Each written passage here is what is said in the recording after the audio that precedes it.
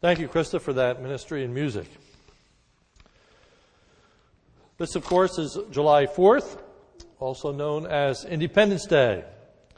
It's a day in which we celebrate our freedom from Great Britain.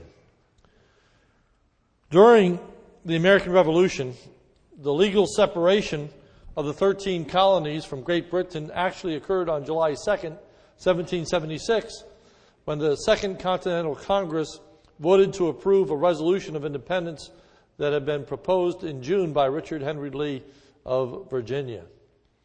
After voting for independence, Congress turned its attention to the Declaration of Independence, a statement explaining this decision, which had been prepared by a committee of 5, with Thomas Jefferson as its principal author.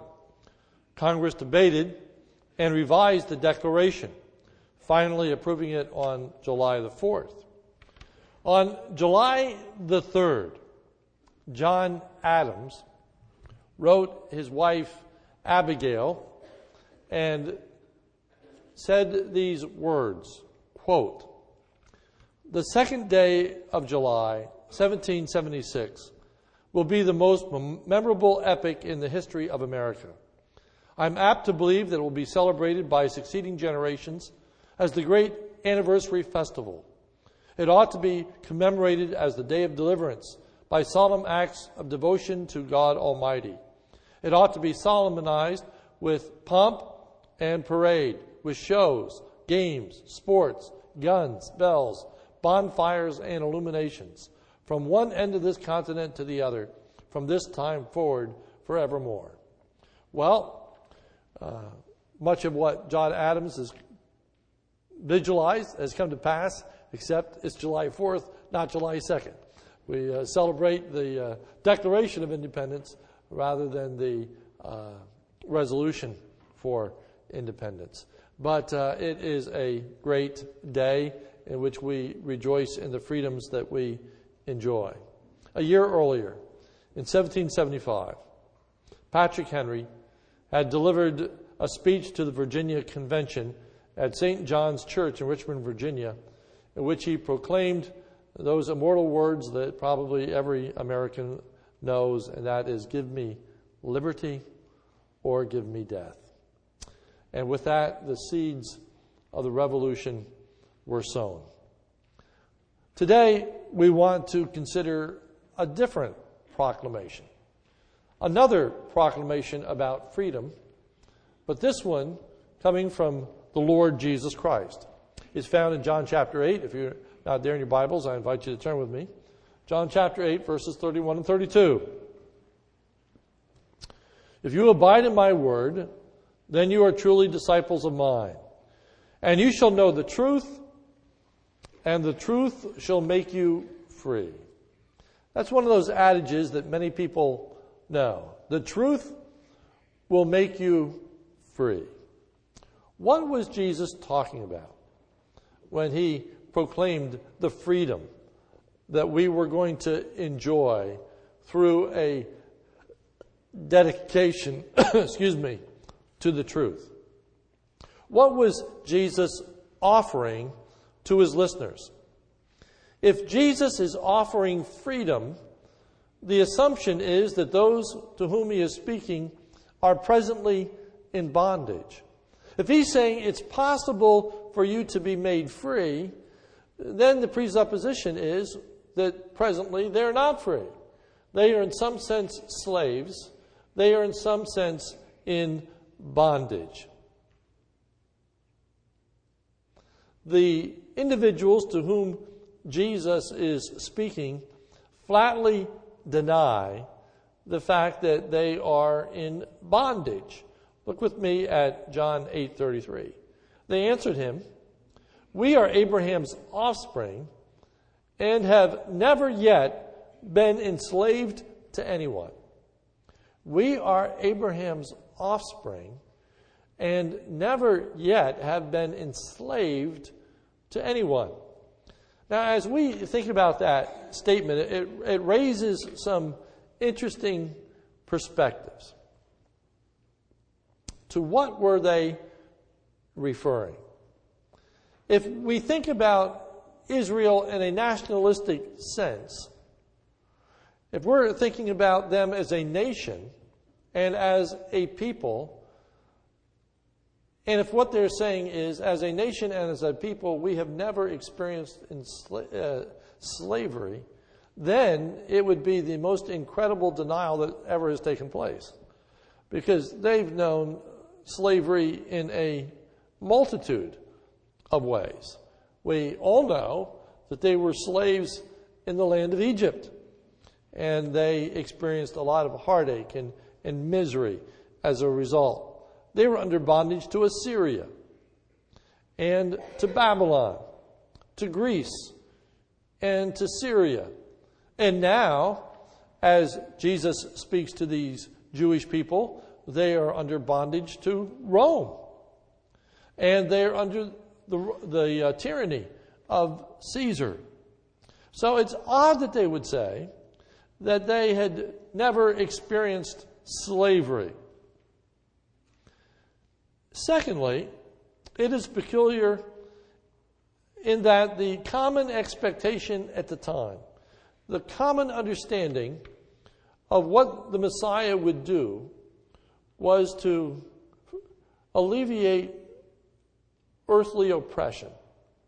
They were looking for an earthly deliverer, most of the Jews were, looking for an earthly deliverer who would finally break the back of Rome and give them the freedom that they so richly desired.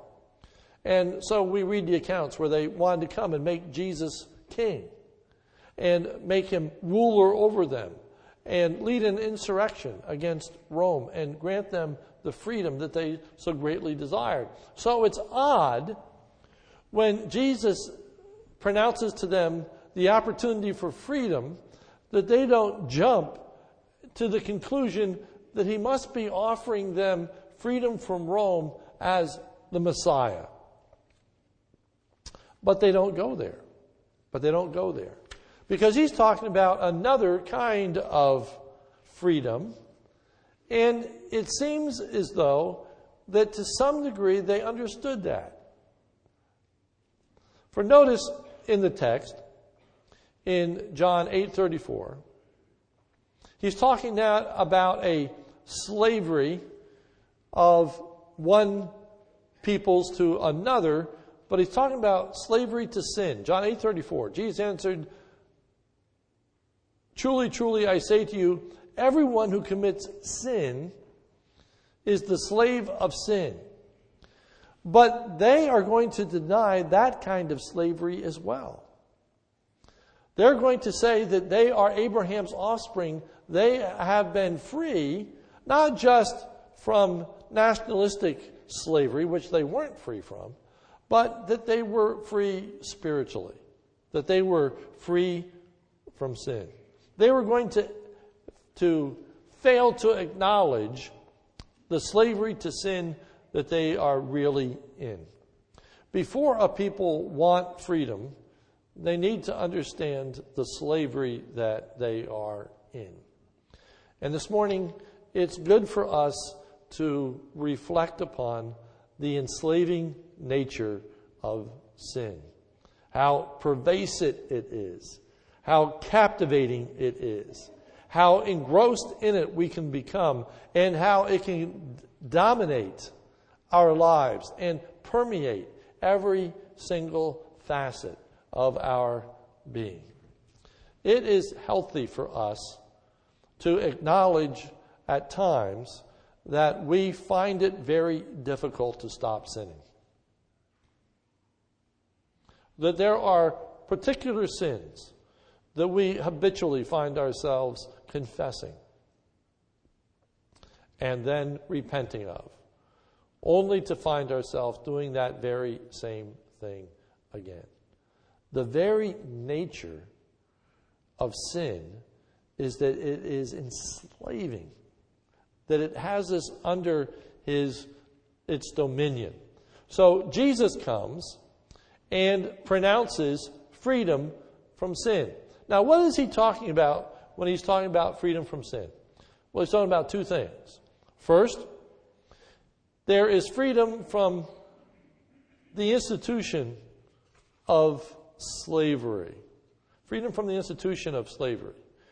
For example, fast forwarding, moving from the Revolutionary War to the American Civil War, we have the Emancipation Proclamation, an executive order issued by President Abraham Lincoln on January the 1st, 1863, during the American Civil War. It proclaimed the freedom of 3.1 million of the nation's 4 million slaves.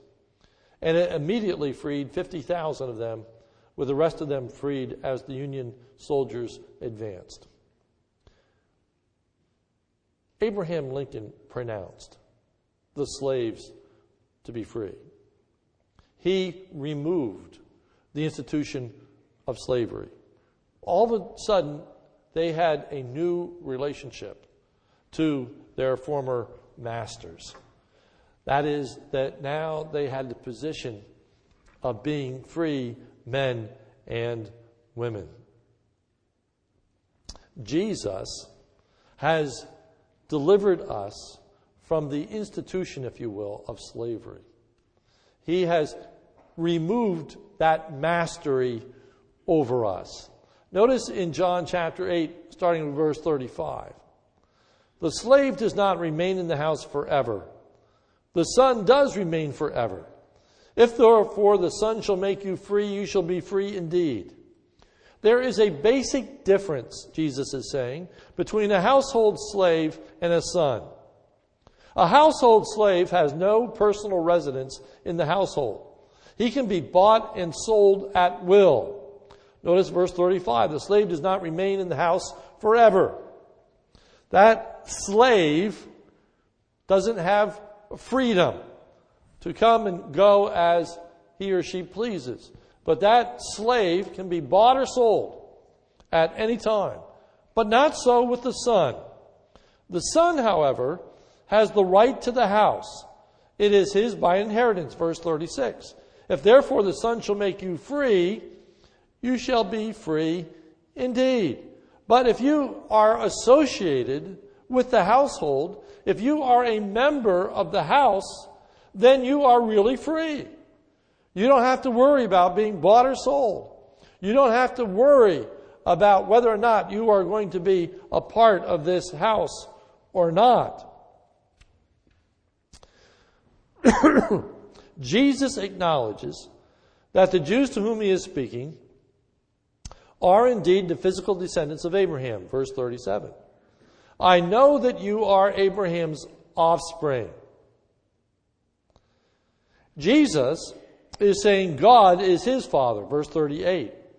I speak the things which I have seen with my Father. And then Jesus challenges the Jews as to whether they were actually the true spiritual descendants of Abraham. 39. They answered and said to him, Abraham is our father. Jesus said to them, if you are Abraham's children, do the deeds of Abraham. Verse 40.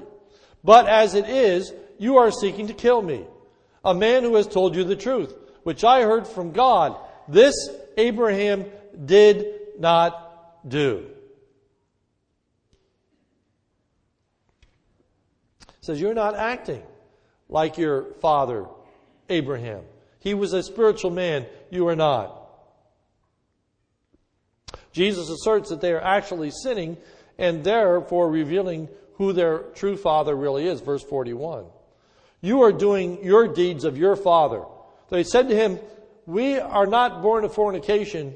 We have one Father, even God. They assumed, because they were physical descendants of Abraham, that they had a right relationship with God. They understood, it appears, that when Jesus was offering them freedom, that he was offering them spiritual freedom. But they were saying, we don't need that. We've never been slaves to anyone, for we are Abraham's children. Abraham is the son of God.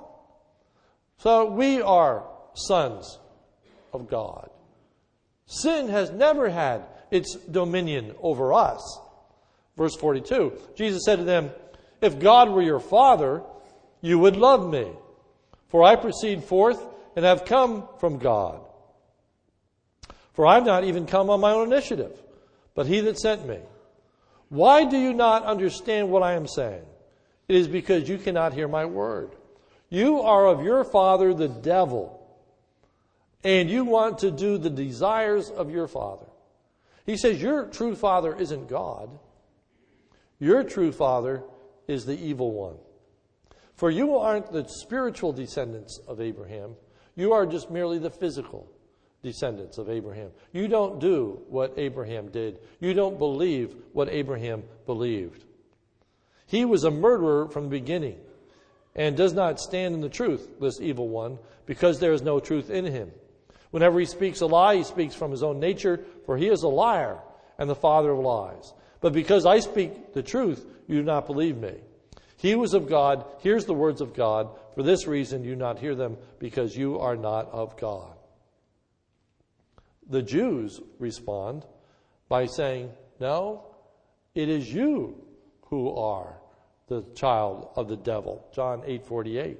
The Jews answered, said to him, "Do we not say rightly that you are a Samaritan and have a demon?" Thus, Jesus is offering these people a freedom from the dominion and power of sin.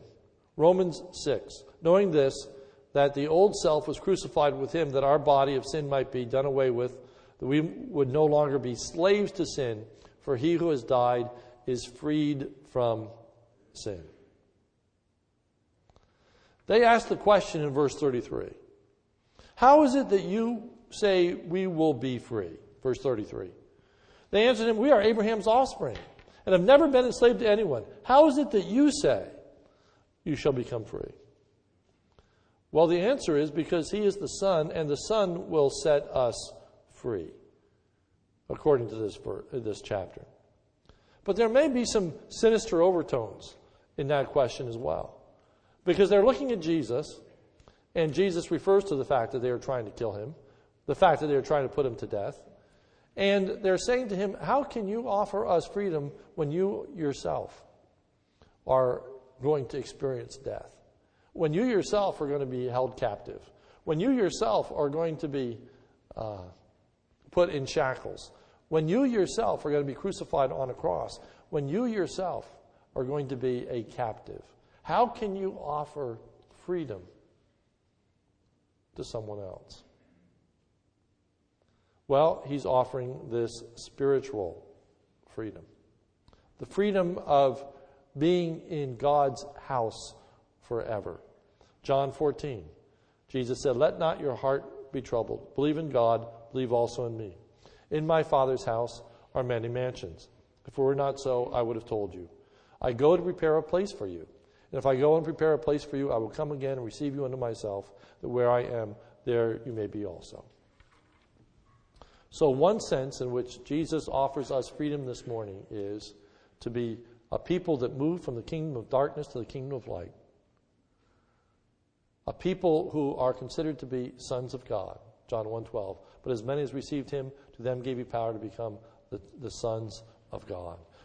We have the right, the privilege of eternal life. We can be assured that we are going to be in his house forever and ever. For we are not a slave.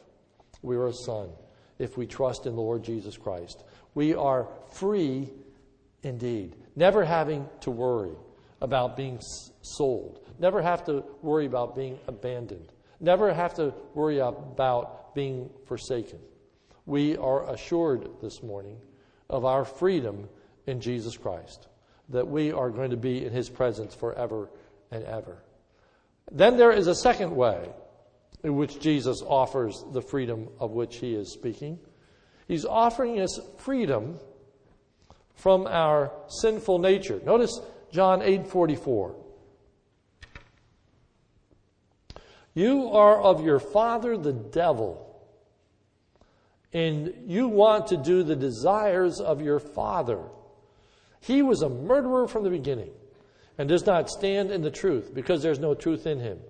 Whenever he speaks a lie from his own nature, for he is a liar and the father of lies. The mark of true discipleship in this passage is a continuation in God's word. Look at John 8:31. Jesus therefore was saying to those Jews who had believed in him, if you abide in my word, then you are truly disciples of mine. To abide in God's word is to live in God's word. It's to dwell in God's word. It's to meditate upon God's word. And it is to live by God's word, which requires a consistent listening to God's word, an habitual reflection on God's word, a holding fast to God's word, and a carrying out of God's word. And that process of abiding in the word results in coming to know the truth. Notice verse 32. And you shall know the truth. The knowledge that Jesus is speaking of is not only intellectual knowledge, but existential or experiential knowledge as well. In other words, he says, if you abide in my word, you will understand the truth. But more than that, you will experience the truth. You will live out the truth. You are going to be free from the bondage of sin because truth is going to be your emancipator. Truth is going to set you free from that habitual sin that is manifested in our lives. As we give ourselves to the Word, all of a sudden, we find that our desires change. And they aren't the desires of the evil one, but now they become the desires of the Holy Spirit. The fruit of the Spirit is love, joy, peace, long-suffering, gentleness, faith, meekness, temperance. The Scripture says, against such there is no law, meaning that it isn't just a matter of our own resolution, our own determination, our own effort, but it is a fruit of having abode in the Word of God. So that Psalm 1 says, blessed is the man that walks not in the counsel of the godly, nor stands in the way of sinners, nor sits in the seat of the scornful. But his delight is in the law of the Lord, and in his law he meditates day and night. And he shall be like a tree planted by the rivers of water, that brings forth its fruit in its season. As you plant a tree by the water's edge, it is going to just naturally bring forth fruit. As we are planted in the Word of God, it's going to bring forth fruit in our lives. We are going to be changed individuals. Jesus prayed in John chapter 17, sanctify them through thy truth. Thy word is truth. We're going to be purified by the word of God. So that as we abide in God's word, then we will know the truth intellectually and experientially, and that truth will make us free. Make us free. It is a life lived under the authority of God's word. As in the Old Testament, the Savior brought deliverance from the land of Egypt in order to bring a people to worship and serve him. So too, in the New Testament, the Savior brings freedom from the bondage of sin in order that we might worship and serve him. In conclusion this morning, I leave you with two simple thoughts. First, as we think about our national freedom, it's fragile. Our national freedom is fragile. We have enemies around this globe. And there is no guarantee that years from now we're going to experience the same freedoms that we enjoy today. There's no guarantee that we're not going to be under the dictatorship of a foreign nation. It's fragile when we think about our freedom. Our future is uncertain. We enjoy that freedom today. The freedom that Jesus offers us is not a temporal freedom. It's not fragile. It can't be taken away from us. The evil one cannot snatch us out of God's hand. We have an inheritance that's eternal, incorruptible, imperishable, reserved in heaven for us. We have been brought into the family of God once and for all if you know the Lord Jesus Christ. And that freedom from Satan's dominion can never, ever be taken away from us. The second thought this morning is that we live in a free nation. And we have the privilege and duty of exercising those freedoms. And there are many oppositions that would want to curb the freedoms that we enjoy, the religious freedoms that we enjoy. There are peoples and agencies at work to try to limit the freedoms that we presently enjoy as a nation. Well, we must exercise our freedoms. We must avail ourselves of our freedoms. And as we've been mentioning this morning, one of the greatest freedoms is the opportunity to gather together publicly, openly, and worship God. It's sad that many people have forfeited that freedom, that people don't take advantage of that. They don't cherish it. They don't see it for the glory that it is. And today they're not gathering together for worship. Well, in like manner, God, in the person of the Lord Jesus Christ, offers us freedom from sin, that curbing aspect of which we now would not be serving God as fully as we ought or should. We're not availing ourselves of the privilege of the work of the Holy Spirit in our lives, the privilege of having the Word of God. And thus, we allow sin to influence us more than it should. And we find ourselves under the power of sin more than we ought. It's an incredible freedom that we have in this country, not only to be able to gather for worship, but also to have the Word of God. And we have the Word of God in so many ways. It has become so easy for us. You know, we have the Bible. We have the printed Word. We have CDs. We have DVDs. We have cassettes. We have the Bible. I've got an iPod, and I've got a number of translations of the Bible on here, and study tools on here. And I can read it at any time I want. The opportunities that we have to be involved in God's Word are just imaginable from what they were just a few decades ago. Do we avail ourselves of that freedom? Do we exercise that freedom? We may shake our heads and lament for those that are failing to gather together today for worship. But do we fail to read the Word of God as we ought? Do we fail to exercise that freedom, both nationalistically and spiritually? God has been so good to bless us with so much. Are we struggling with sins simply because we are not giving ourselves the way that we ought to the Word of God? The truth will set you free. But it has to start with a willingness to acknowledge the slavery. The willingness to acknowledge that we indeed find ourselves oftentimes dominated by sin. And we struggle against it. And we seem to be powerless against it. The truth will set you free as we give ourselves to the Word of God.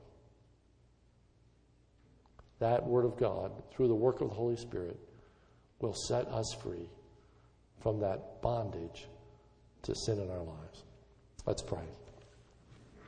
Our Father, we thank you for your great grace and goodness. And Lord, we rejoice in the nationalistic freedoms that we enjoy this morning. But we also rejoice in the spiritual freedoms that we enjoy. The freedom that comes through a saving relationship to Jesus Christ, that we have a promise of eternal life and being in your presence forever and ever. And the freedom that comes as the Word of God is believed and obeyed, the freedom of truth, as truth manifests itself in our lives and conquers those sinful desires. So, Lord, help us today to experience freedom in the fullest sense of that word. May we rejoice in our own personal Independence Day, in which we have come to know the Lord Jesus, and now living in a new freedom from sin. Thank you for that great blessing. For it's in Jesus' name we pray. Amen.